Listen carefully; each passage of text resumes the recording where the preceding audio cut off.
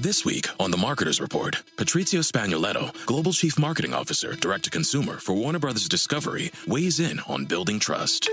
Trust is a really hard thing to build and a really easy thing to destroy, and we have to be very respectful about that. Our partnership with iHeart has really helped us build that trust and that relationship with the on-air talent. As the #1 audio company, iHeartMedia gives you access to all. Every audience, live conversations, trusted influencers, and the data you need to grow. Go to iHeartResults.com for more.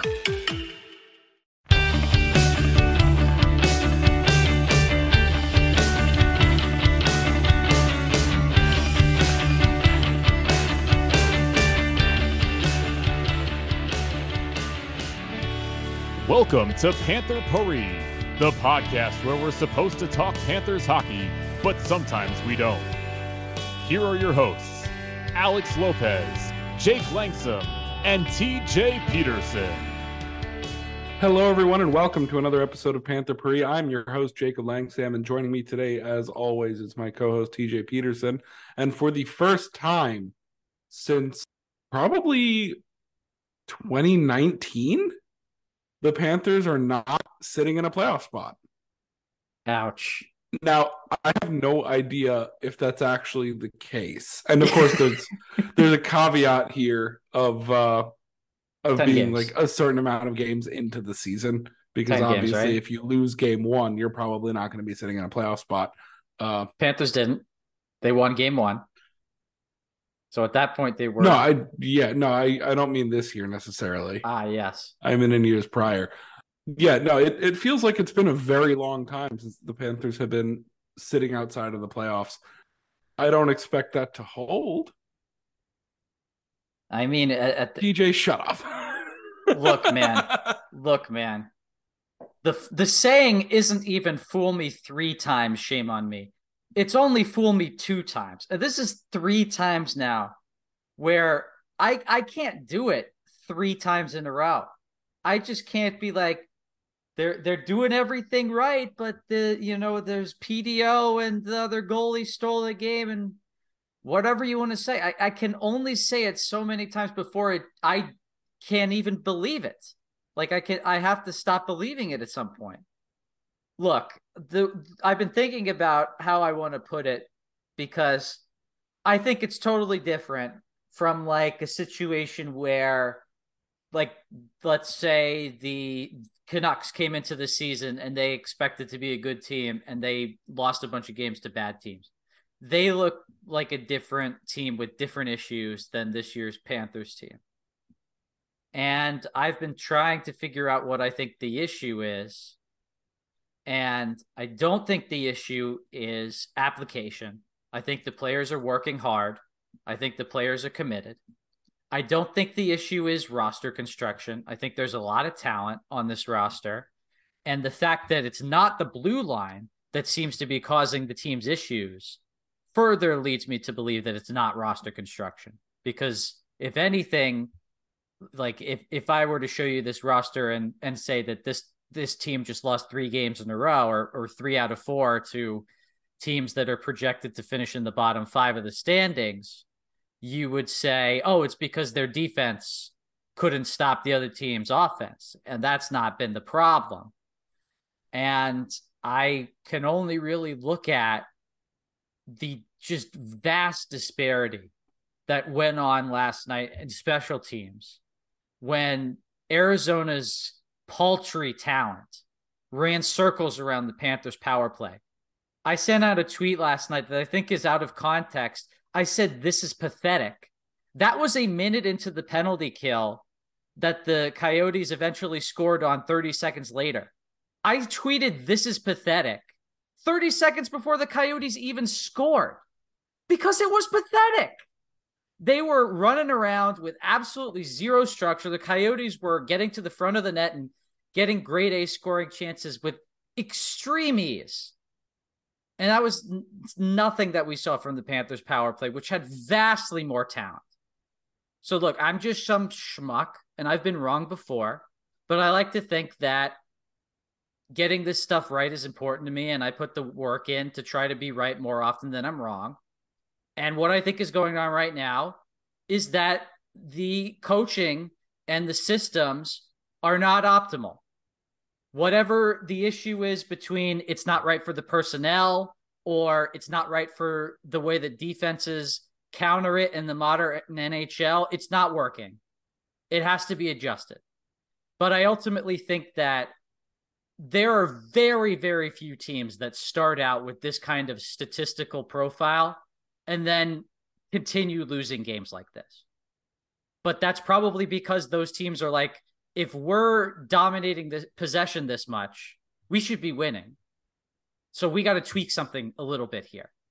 And most of the time, like I think last year's Panthers is probably an example of this, where they were dominating a lot of games and they didn't win on the road in particular.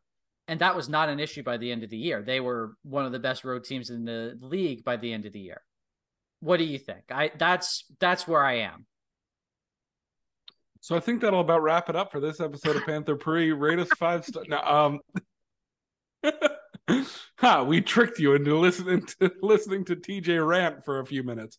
What I have to say about that, the Florida Panthers of the 2022-23 variety have the 10th most goals scored and 8th fewest goals allowed at 5-on-5. Mm-hmm. Which is good for the 6th best goals for percentage in the league at 5-on-5. They also have the 2nd best expected goals for percentage at 5-on-5. So the 5-on-5 goal differential, just so you know, is 23-16. That's good. That's very good, actually. They have +1 4 power play goals all season. Mm-hmm. They have allowed 11. -7. Short. Not shorthanded. They have given up. The penalty kill has given up 11. The power play has scored 4. Yeah, -7. The Coyotes scored what would have been half of the Panthers' season total in power play goals last night against their penalty kill. And I will quote what Dom Luszczyszyn, which is totally the wrong pronunciation of his name, but whatever. Luszczyszyn, I think it is. He said it to us as like, you can kind of frame it as like loose chicken and then go from there, right? That was pretty much what he said. So he said that this is the worst collection of talent that his model has ever seen. And that collection of talent scored twice on the Panthers penalty kill. And the Panthers have 4 power play goals all season. There are only 4 teams that have allowed more goals while killing a penalty this season.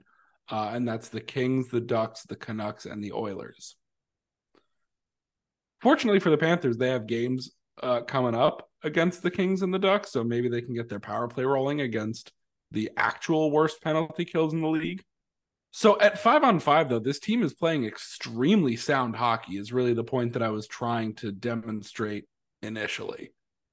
They're playing excellently at 5-on-5. The problem is entirely in the special teams. The power play cannot buy a goal, and the penalty kill cannot stop a shot. Mm-hmm. Is that coaching? Becomes the next question. You are on the side of yes.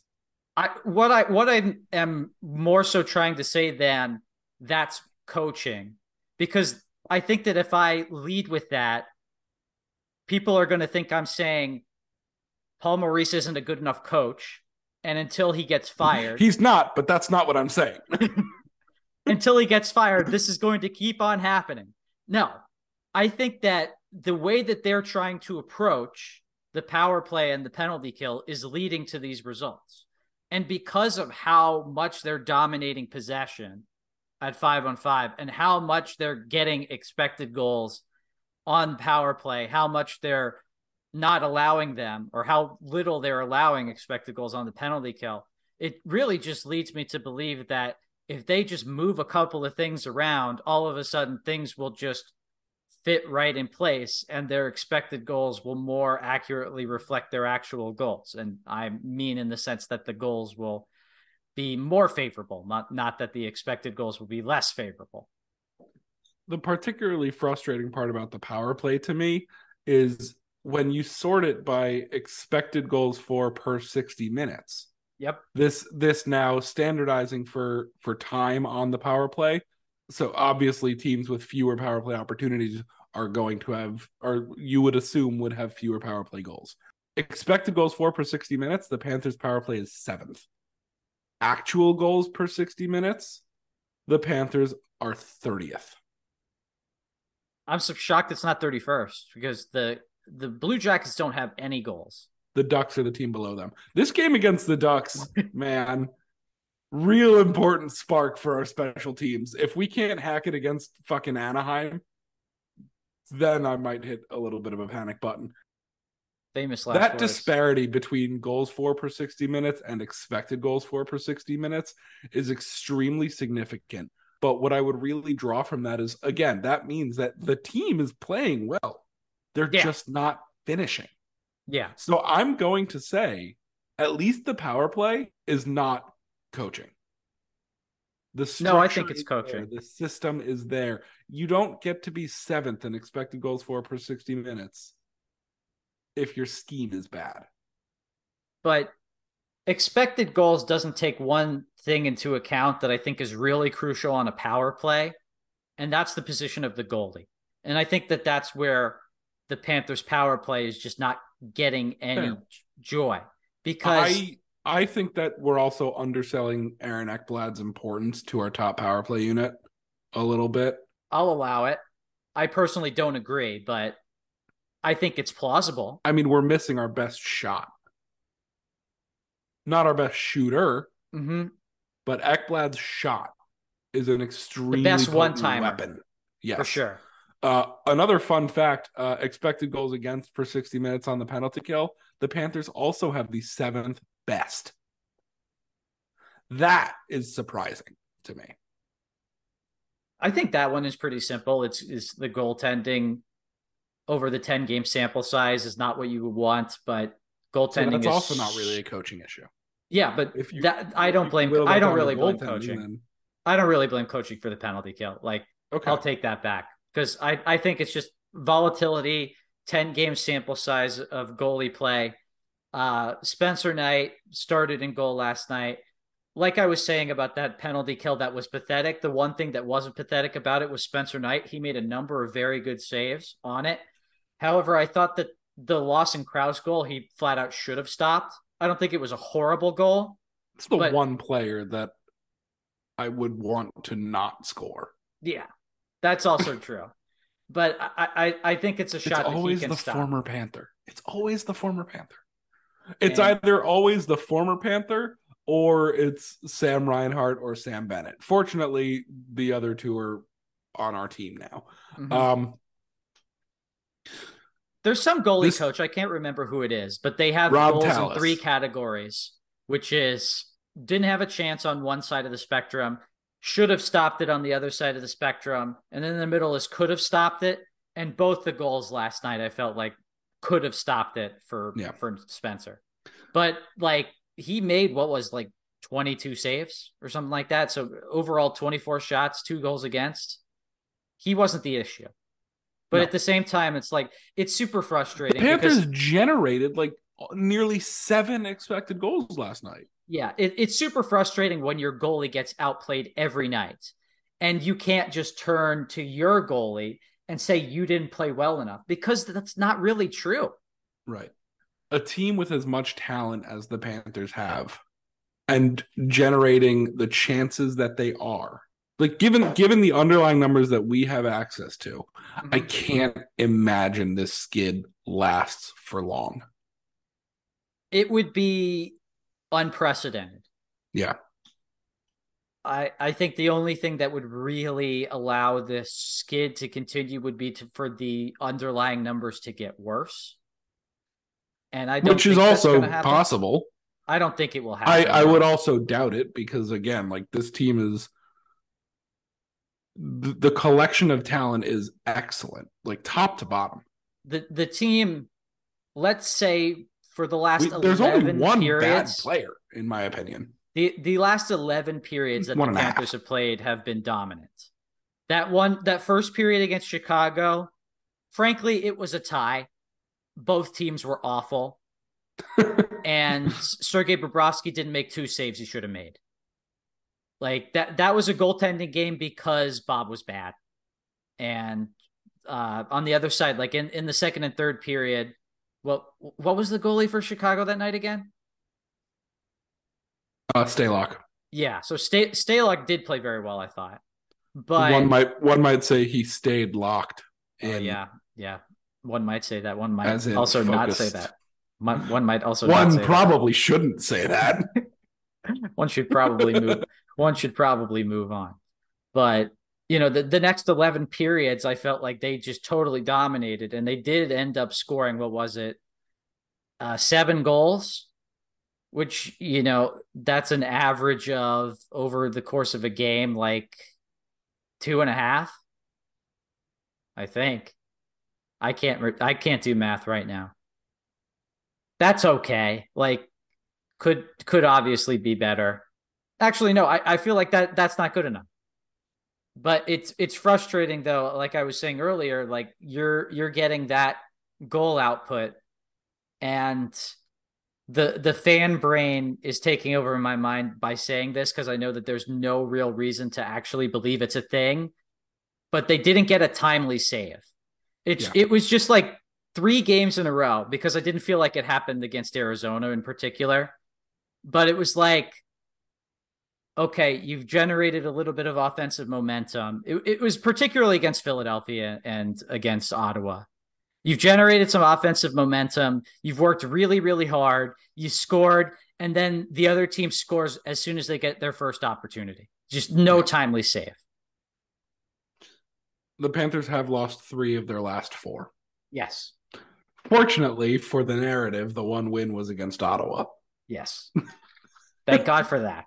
I also take back everything I said about Anaheim, the Anaheim game being a bit of a spark plug, or a bit of a spark for our special teams, because the Panthers will be, I guess the Ducks too. Both teams will be on the second leg of a back-to-back. Yeah, so it's a sludge game, baby. Yeah, it's going to be ugly, but I think the Panthers win ugly hockey against Anaheim. Mm-hmm. I just looked something up. Mm-hmm. So there are 32 teams in the NHL, correct? No. So veritably, you would imagine that there are 32 top pairings. Yes. So you would expect the top 32 pairings to all be considered generally the best pairings. Yes.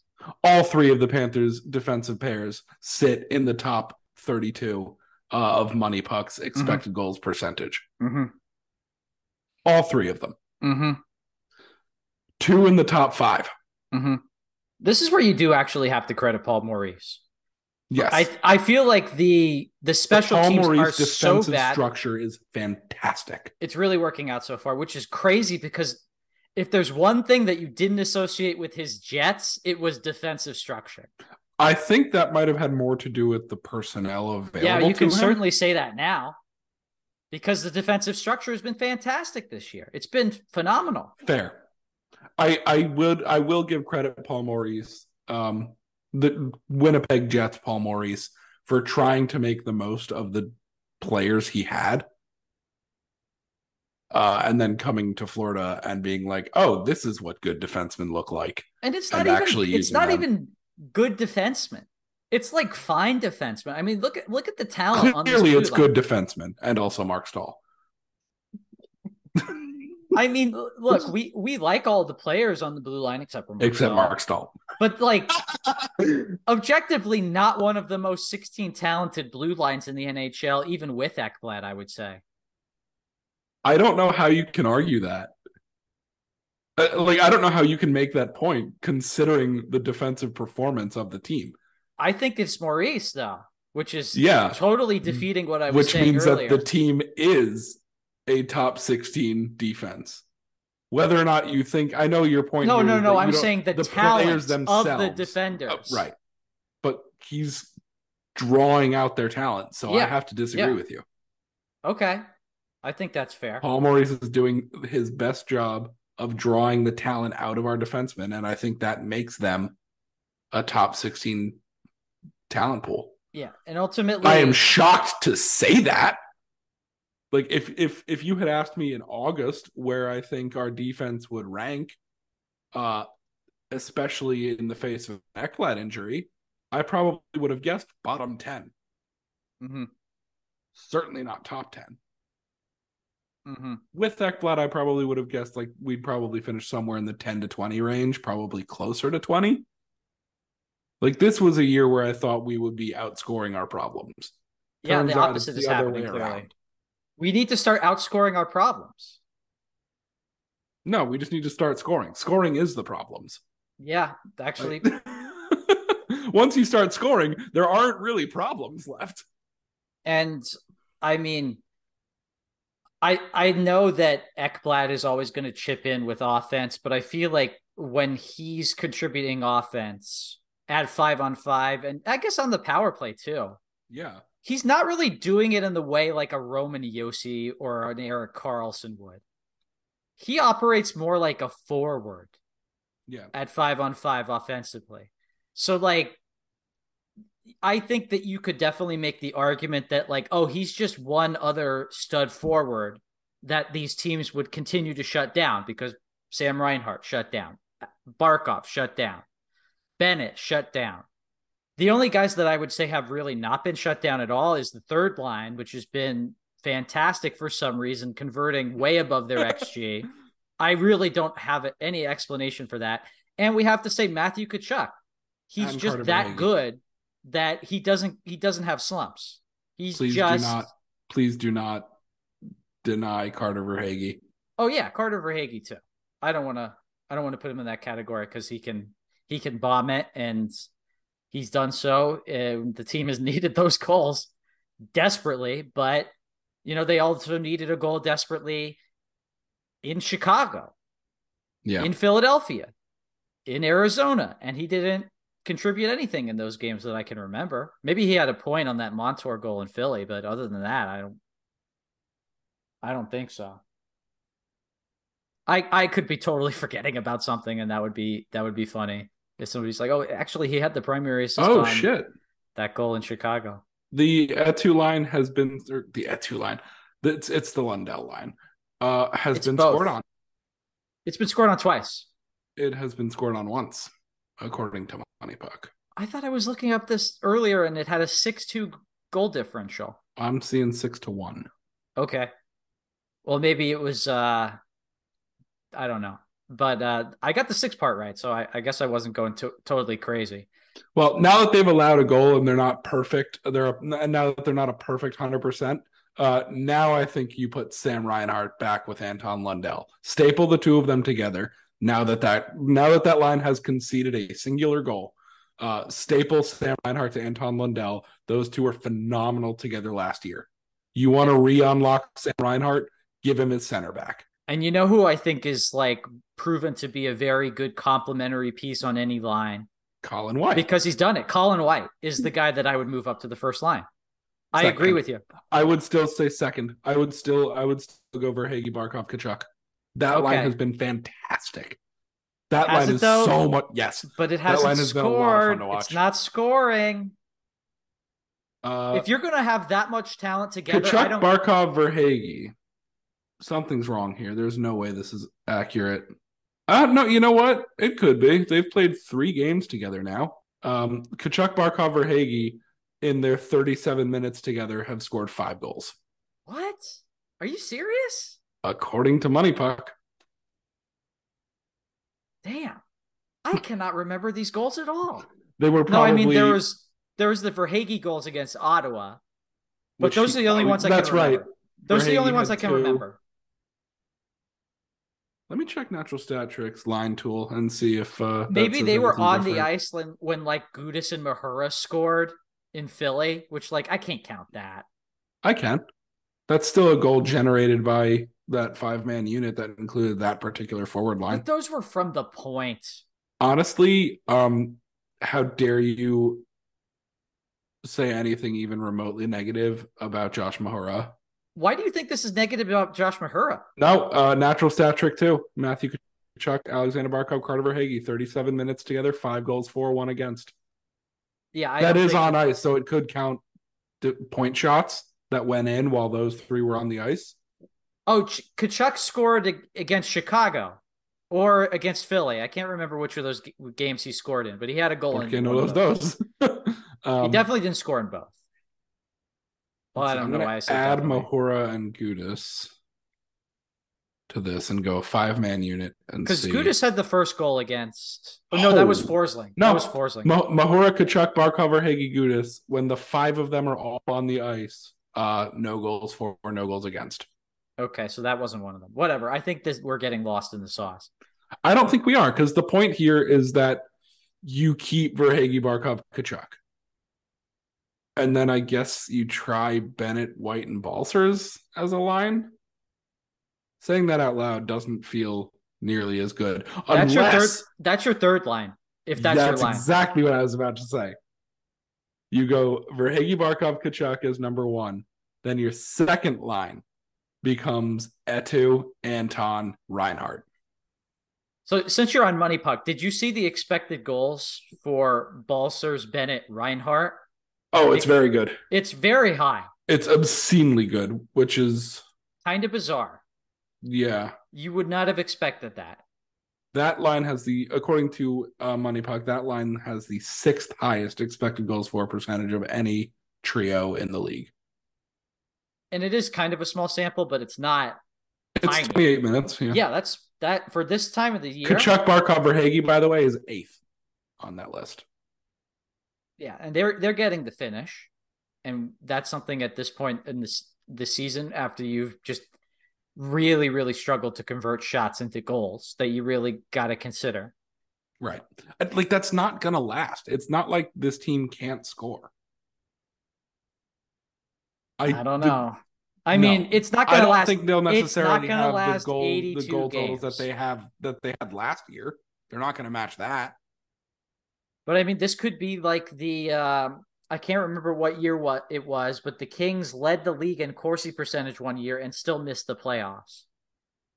Oh yeah, that was like 4 years ago, I think. I think it was closer to their cup window. So maybe it was like 8 years ago, but whatever. It's not important. More recent. But yeah, whatever.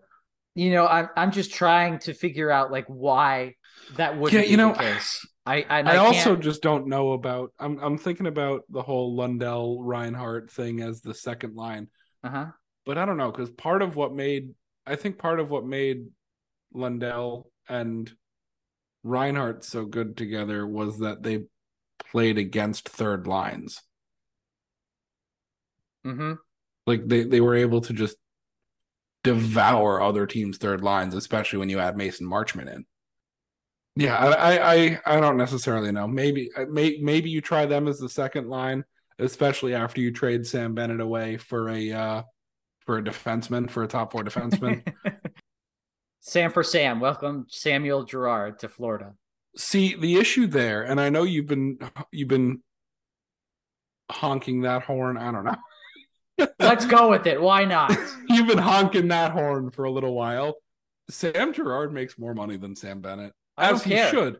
I don't care. But you still need to make sure you clear the cap space there. We don't have the cap space to make that trade on its own. We would have to waive Patrick Hornquist and bring up a minimum forward. Bring up Pepe Niemia or something.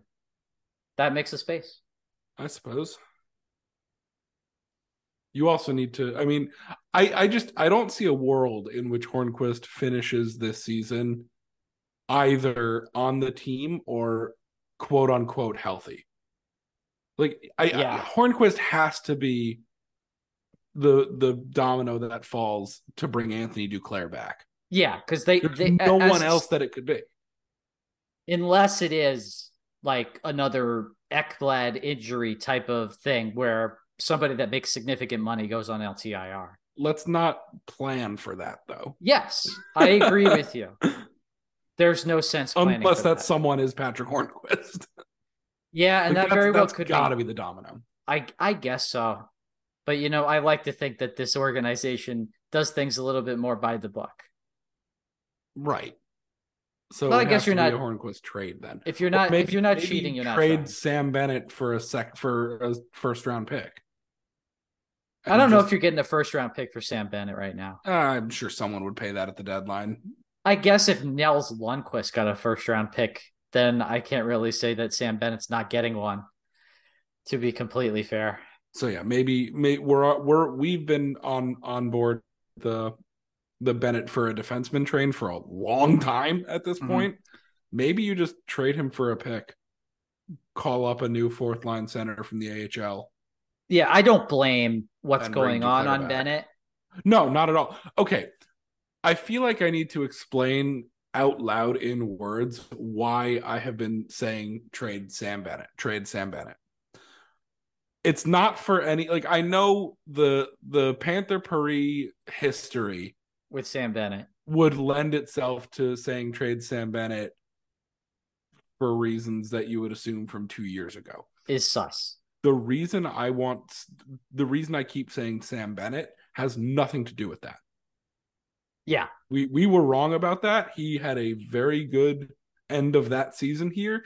Last year, he was excellent as well. This year, he's been a little slow to start, but that's besides the point. I'm not taking a victory lap because Sam Bennett hasn't been great yet this season.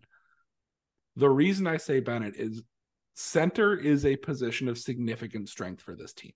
Yeah. We have like 10 centers on our roster, and just 6 of them are playing wing. And for some reason, we're playing Eric Stahl. Right, that too. But like Carter Verhaeghe is a natural center. Sam Reinhart is a natural center. Colin White is a natural center. Like we have so many centers. That is a significant position of strength. And when you are trading to address a need, you trade from a position of strength to address your weakness. And when you consider the value of each of our centers, Bennett is the one who sticks out at that equilibrium of valuable and expendable. Barkov is far too valuable. The only way you trade Barkov is if you somehow get Connor McDavid in return. Yeah. Lundell is your gamble. Lundell is who you are promoting once this trade goes through. You're hoping he becomes a better version of Sam Bennett. Line. Right. You're hoping he becomes a better version of Sam Bennett that you don't even need to pay as much. You're hoping he becomes a second line version of Sasha Barkov. Other than those 3, and then Bennett is the third. Those 3 are our only centers with real value right now. You could argue that Sam Reinhart is one of them too. I would be inclined to allow that argument. You could make the case that Sam Reinhart is at that crossroads as well. Reinhart is a much better player than Bennett. I know it not playing better right now. Well, I'm not even sure I'd say that. He doesn't have as many goals, but I'm not even sure I'd say that he's not playing better. The trickier part with Reinhart also is his cap hit. Yeah. Bennett's also easier to move because he's half the price of Reinhart. Yeah, not quite half, but it's close enough. Right. So that's why I keep saying Bennett. It's because he is the one from a position of strength who is most at the equilibrium of valuable and expendable. He's who I think we could get the most bang for our buck back for. It has nothing to do with our take on the trade from 2 years ago. Look, I pretty much agree with all you're saying. And in addition to that, I think that if anybody is likely to be overvalued on this team, it would still be him. Like, you know, right. That's the other grid and everything like that. And the fact that so much of that success, you have to question if it was Jonathan Huberdeau driven. Who Flames fans, by the way, like, let's talk about Huberdeau for just a sec.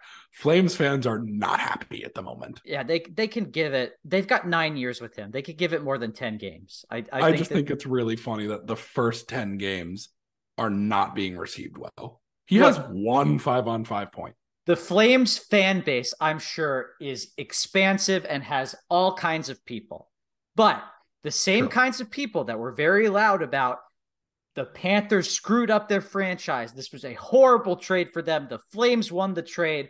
Oh my God. We got Huberdeau and Weegar extended for 9 seasons, which I like the Weegar extension just fine. The Huberdeau one, I feel like, is a disaster waiting to happen. Those are the kind of people that are like, those are the kind of people that are like, Huberdeau's horrible. What the fuck? He's invisible. He's missing. He's got to play better. So that person... Yeah, worth noting that there are branches of the Panthers fan base who say trade Barkov after every game. So, oh my God. Yeah, that's pretty much what we're talking about here. Those people have reaped what they sowed, but I think that's a minority, and I think that's a small minority. By the way, Calgary currently sitting in wild card 2 in the very weak Western Conference. I really like the way that team is playing, though. Like last night, they lost to the Kraken 5-4, but Dan Vladar didn't have a great night, and also the Kraken are pretty good. Like they're an average team right now, so losing to an average team, that'll happen. It's not the Panthers' issue; they're losing to teams that are well below average. Yeah, so. Arizona doesn't have Matty Beniers, but no. you could argue they have Clayton Keller, and to that I say, shut up. He's not as good. I don't even think he's as good. I know. I just said Matty Beniers and not Jared McCann. I'm sure there are listeners who are like, why didn't he say McCann? Well, maybe not unfortunately. Matty Beniers is better. He just is. That's why I have Matty Beniers on one of my fantasy teams. So that's there you go. Reason. That's big. So state of the Panthers right now. I mean, they're out of a playoff spot for the first time in what feels like years, but they're playing exceptionally well at 5-on-5. Frankly, they're playing pretty well on special teams also. It's just unfortunately the bounces just aren't going their way. That's not going to last. Yeah, I think that I have to agree. I refuse to believe that a team with Josh Mahura in 2022 is going to fail. So we're going to do something a little bit unorthodox here. We're going to take a break because I screwed something up with the recording settings, but we'll be back in just a second, and we're not even going to stick an ad in between. I was going to say ad read. Damn it. We can do an ad for a fake product if you want. I'll splice in a fake ad read. Jesus. All right, we'll be right back. This episode is sponsored by Josh Mahura. Not with money or anything, but he's just the reason and the inspiration for all the things we do in our life. So thanks, Josh Mahura. All right, thanks again to our sponsors, Circuit City, Compaq, and Enron. We love our great sponsors who are definitely still around and real. All right, Jake. So we've come close to the end of the episode, and this is the point where I feel like, even though we've kind of hinted at it already, we should look forward and kind of prognosticate upon, is this something that we should be worried about long term? No. Or is this something that gets lost in the wash for the rest of the year? Look, I kind of had this year written off to begin with. Because there's so little flexibility against the cap that this team just kind of is what it is. And as the divisional rivals improve around them as the season goes on, it's going to be hard for the Panthers to keep up. This is still a playoff team to me. Whether they get out of the first round or not is, I don't know. We'll have to see who the Panthers actually match up with when that time comes. But I don't think they get any further than they did last year. So, I don't think that for these problems to exist this season, I think is fine. Yeah. They're still going to make the playoffs. And once you're in the playoffs, I would rather work out the kinks this season when the Panthers have no flexibility and then just get into the playoffs and see what happens. And then all these problems are fixed, essentially. Ideally, you take this season to solve any problems you have, and then you go into next offseason with $18 million of cap space plus whatever increase there is to the salary cap. And that's when you really get to start having some fun with this roster. This is still a playoff team. I'd rather have these problems now than next year. Mm-hmm. There's a part of my brain that's there's a 5% chance that this is a lottery team, where I would have said that that's a 1% chance, 4 games ago. It was never even as high as 1%, in my opinion. Okay, we have differing opinions. I think 5% is a tiny number. I think it's a very small chance.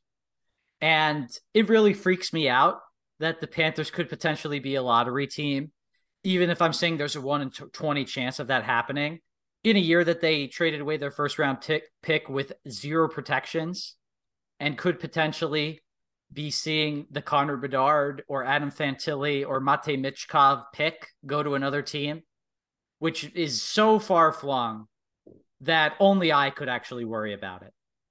There's like no way that it's actually plausible, because even if they miss the playoffs, the chances of them missing the playoffs and the pick being in the lottery, tiny, infinitesimal. But at the same time, hey, the fact is, this was the easy part of the Panthers schedule, and they're 500. They're also missing their top defenseman and a top 6 winger. Well, now those guys will be back for a harder part of the schedule where you might not be as dominant. But I don't think that's going to happen. I think that it is still too early to really be thinking, okay, this is what we're going to be seeing in January, February. Not even like they'll keep playing like this and things will change and get better. It's just, you can't really predict what's going to happen in January and February based on just these 10 games. I think that you can predict what's going to happen in January and February, but that's more so based off previous seasons. Like, we know that Alexander Barkov is a really good player because we've seen him dominate for seasons on end and score close to 40 goals in a typical healthy season. And we could say a similar thing about Sam Reinhart. He's averaged in the last 2 seasons 38 goals in 82 games. That's the pace that he's been playing on for the last 2 seasons. And he doesn't have any goals this year. 38. He's played at a 38 goal per 82 game pace. No. He has Look it not. up. Oh. Look it up. And that just last year his pace was 34. He scored 33 in 78. Mm-hmm. The year before is just look up elite prospects, man. They're going to have it all on the same page. The season before was a 37. But that was in 0.96. 25 goals in 54 games. Okay, so it's more like 36. Maybe more like 35. 58. I did this earlier. I must have crunched the numbers 54 and 78 is 132. 54 and 78. Yeah, that's 132. Welcome to Math Parade. 36. His pace over the last 2 seasons has been a 36 goal pace, which is still higher than I would have expected. The fact that last season was actually bit of a dip down from the season before is kind of insane to me. And that season was on the Buffalo Sabres. Yeah, where he shot 19%. But that's because he's a good goal scorer. He's got a good shot. But his career shooting percentage is just under 14. Even for him, 19 is insanely high. It is, but that's a 56 game sample. Yeah, but I wouldn't call him a 19% shooter. Oh no. Which means you have to take that into account when you're talking about. He's not a 0% shooter, I'll tell you that. No. Certainly not. That just can't I'm continue. not I guess technically yes. He paced over the last 2 seasons for an average of 36 goals in an 82 game season. But that's also considering 2 seasons where he shot much higher than his previous career average. Mm-hmm. Maybe that has to do with his teams, though. Shooting percentage can certainly be impacted by your team. And last year he played with a much better team. Yeah. Against lesser competition. Mm-hmm. So and maybe he is a 17% shooter on a better team. I just look at the individual components, and it's just really difficult to say that anybody is getting lucky in any area. They're not giving up a lot of goals this year. Right. Giving up 4 to the Flyers was pretty bad, but even in this streak, they gave up 2 real goals to the Coyotes. If you give up 2 goals in an NHL game, you should win. You should be getting to 3 every night if you're a good team. Especially this Panthers team. If you're a good team, if you are a top 10 team in the league, which is not even teams that should expect to be in the second round, are top 10 teams. Panthers goals allowed this season, 1, 3, 5, which includes an empty net, 3, 3 in overtime. 2, 4. Did Chicago score an empty net? They did, Jonathan Taves. So 4 including an empty net. 4 including an empty. Did Philly score on the empty net? No. Duh. It was a 1-goal game, idiot. 4, 3, 3, including an empty net. Yeah. They have yet a goalie has yet to allow more than 4 goals, which I guess doesn't seem as good as it should. But we've done that twice. One of those games was against Boston, with who's 4 having defensemen. an unreal season. With 4 defensemen. Right, with 4 defensemen. That's when Montour went down. Mm-hmm. Or no, Montour didn't play that game. Yeah, and that's when Ekblad went down. Montour mysteriously vanished, and Ekblad got injured in that game. And I would say that the goals against, like, it shouldn't even be at that level. Yeah, like, so really, the game in Philly has been the one underwhelming defensive performance of the year so far. I mean, not really though. Like, no timely saves. Like I was saying, they didn't give up pretty much anything other than the goals. That was as far as goals allowed is concerned, the game in Philadelphia is the one game that I would consider a problem. Yeah. Okay, that's fair. That's really what I mean to say. Not so much, not as much as like the defense didn't play well in that one game. That's the one game where the Panthers allowed too many goals. Mm-hmm. Or a problematic amount of goals, rather. Because Boston, I can forgive Boston given the circumstances. Yeah, this team should be able to survive giving up 3 goals any game. Yeah, you could also argue like giving up 3 to Chicago is... Yeah, it's not good. Problematic. But you should be able to score 3 against Chicago. You should be able to score 5 or 6 against Chicago. Yeah, not getting to 3 against with Chicago. Alex fucking Stalock in that, like, come is on. A way bigger problem than giving up 3. Right. And if this team was giving up 3 expected goals, I would be even more concerned about that. Like, keep in mind, I just feel the need to remind everyone because of a thought that went through my own head. The Panthers had the best offense in the league last year before Claude Giroux showed up. Yeah. Tkachuk's playing better than Huberdeau. Yeah. So really, the problem is that we don't have Mason Marchment anymore. Yep. No, that's it. That's it, man. No, like it's just my point there is to illustrate that the forwards aren't much different from the group that had the best offense in the league. I think that scoring issues, I guess the coaching is also a difference there, but we've already established that the scheme, structure, and systems are not a problem this year. I would say that they're not corrupt. Like, the foundation is there.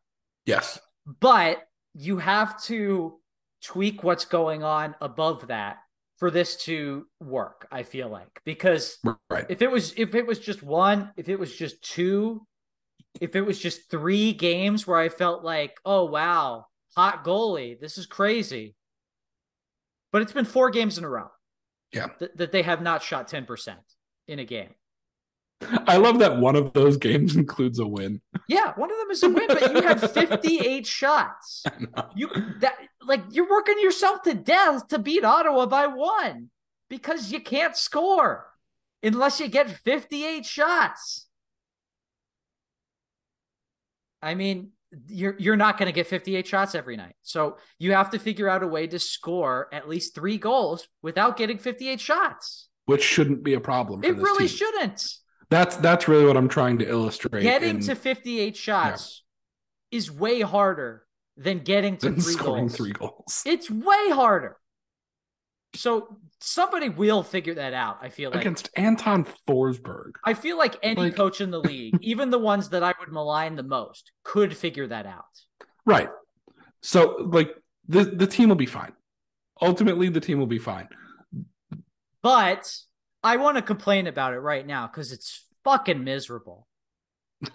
even with the knowledge that it is disappointing. This is unsustainable. It's still miserable. Yeah. It is disappointing that the stretch of games that should have been against a bunch of bottom feeders is resulting in a 5-4-1 record. Yeah. Yeah. And I mean, I realized just how crazy the underlying numbers were in Philly and in Arizona. Chicago was kind of a meh performance, even though I feel like Bob was the one that was most responsible for that. But man, like that has a certain level of bandwidth. And after 3 games, that's the point at which it breaks for me. That's the point at which I have lost patience. And just to highlight one thing in particular, once the Panthers are back from this West Coast road trip, the next stretch of games, Carolina, Edmonton, Washington, Dallas, Calgary. Yeah, that's not easy. You better figure the shit out. Yeah, you better. Before that homestand. Absolutely. And I wouldn't be surprised at all. Yeah, then after the game against Calgary, they go up to Columbus for a night, come home, and they have Boston. And that game is on Thanksgiving Eve, I believe. That is correct. So then we hit American Thanksgiving, and the Canadian pundits will be like, well, we got the standings finalized. This is where everybody's going to finish.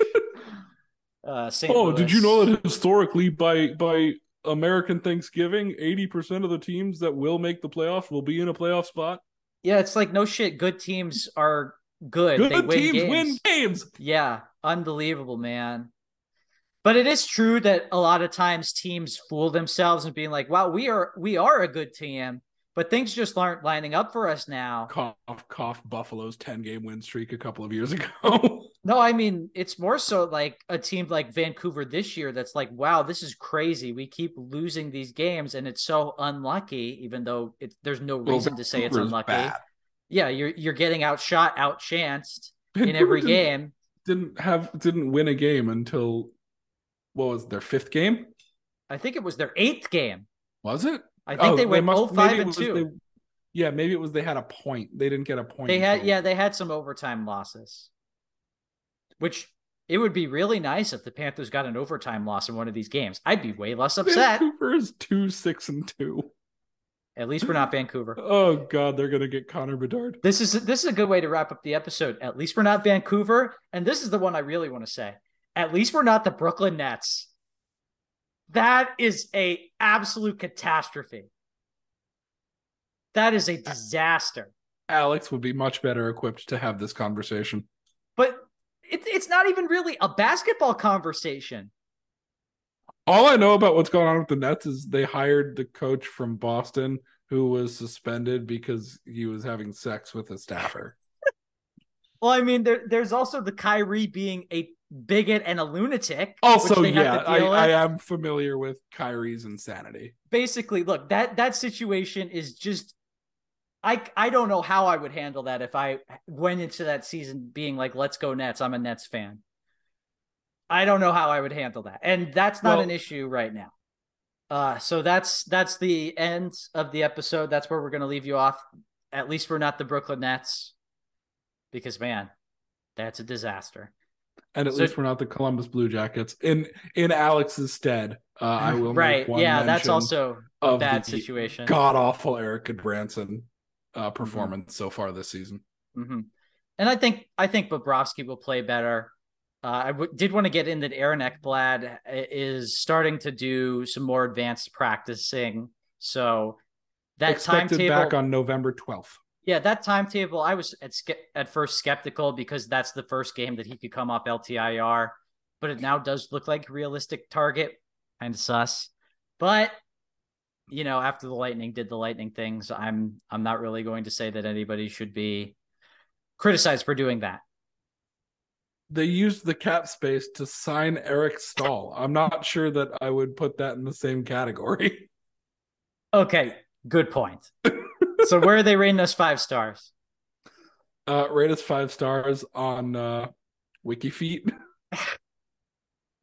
Where Ime Udoka is surfing. Apparently. I was trying to think of something to say about Josh Mahura. So like Jake said, rate us 5 stars on WikiFeet. We love you, Josh Mahura. Eat your vegetables. Let's go Panthers. We'll see you next week.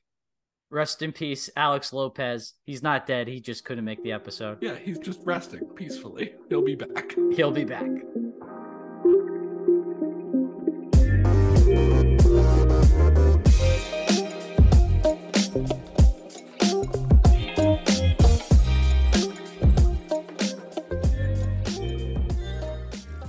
Message and data rates may apply. Guys, got hair loss? I know what you're thinking. Should I shave my head, comb it over, wear a hat? Just stop. This isn't 1970. Keep your hair and your confidence because Bosley, America's #1 hair restoration experts, can give you your real hair back permanently. Check them out today because they're giving away an absolutely free information kit and a free gift card to anyone that texts EASY to 203203. Dude, you don't have to look like your dad because this isn't your dad's hair loss treatment. People all over the country trust Bosley because they're ahead of the curve. They use the latest technology to give you your real hair back. And the best part? Bosley's permanent solution is protected by the Bosley Guarantee. Let Bosley show you for free how awesome your hair could look with an absolutely free information kit and a gift card for $250 off. Text EASY to 203203. That's BASY to 203203.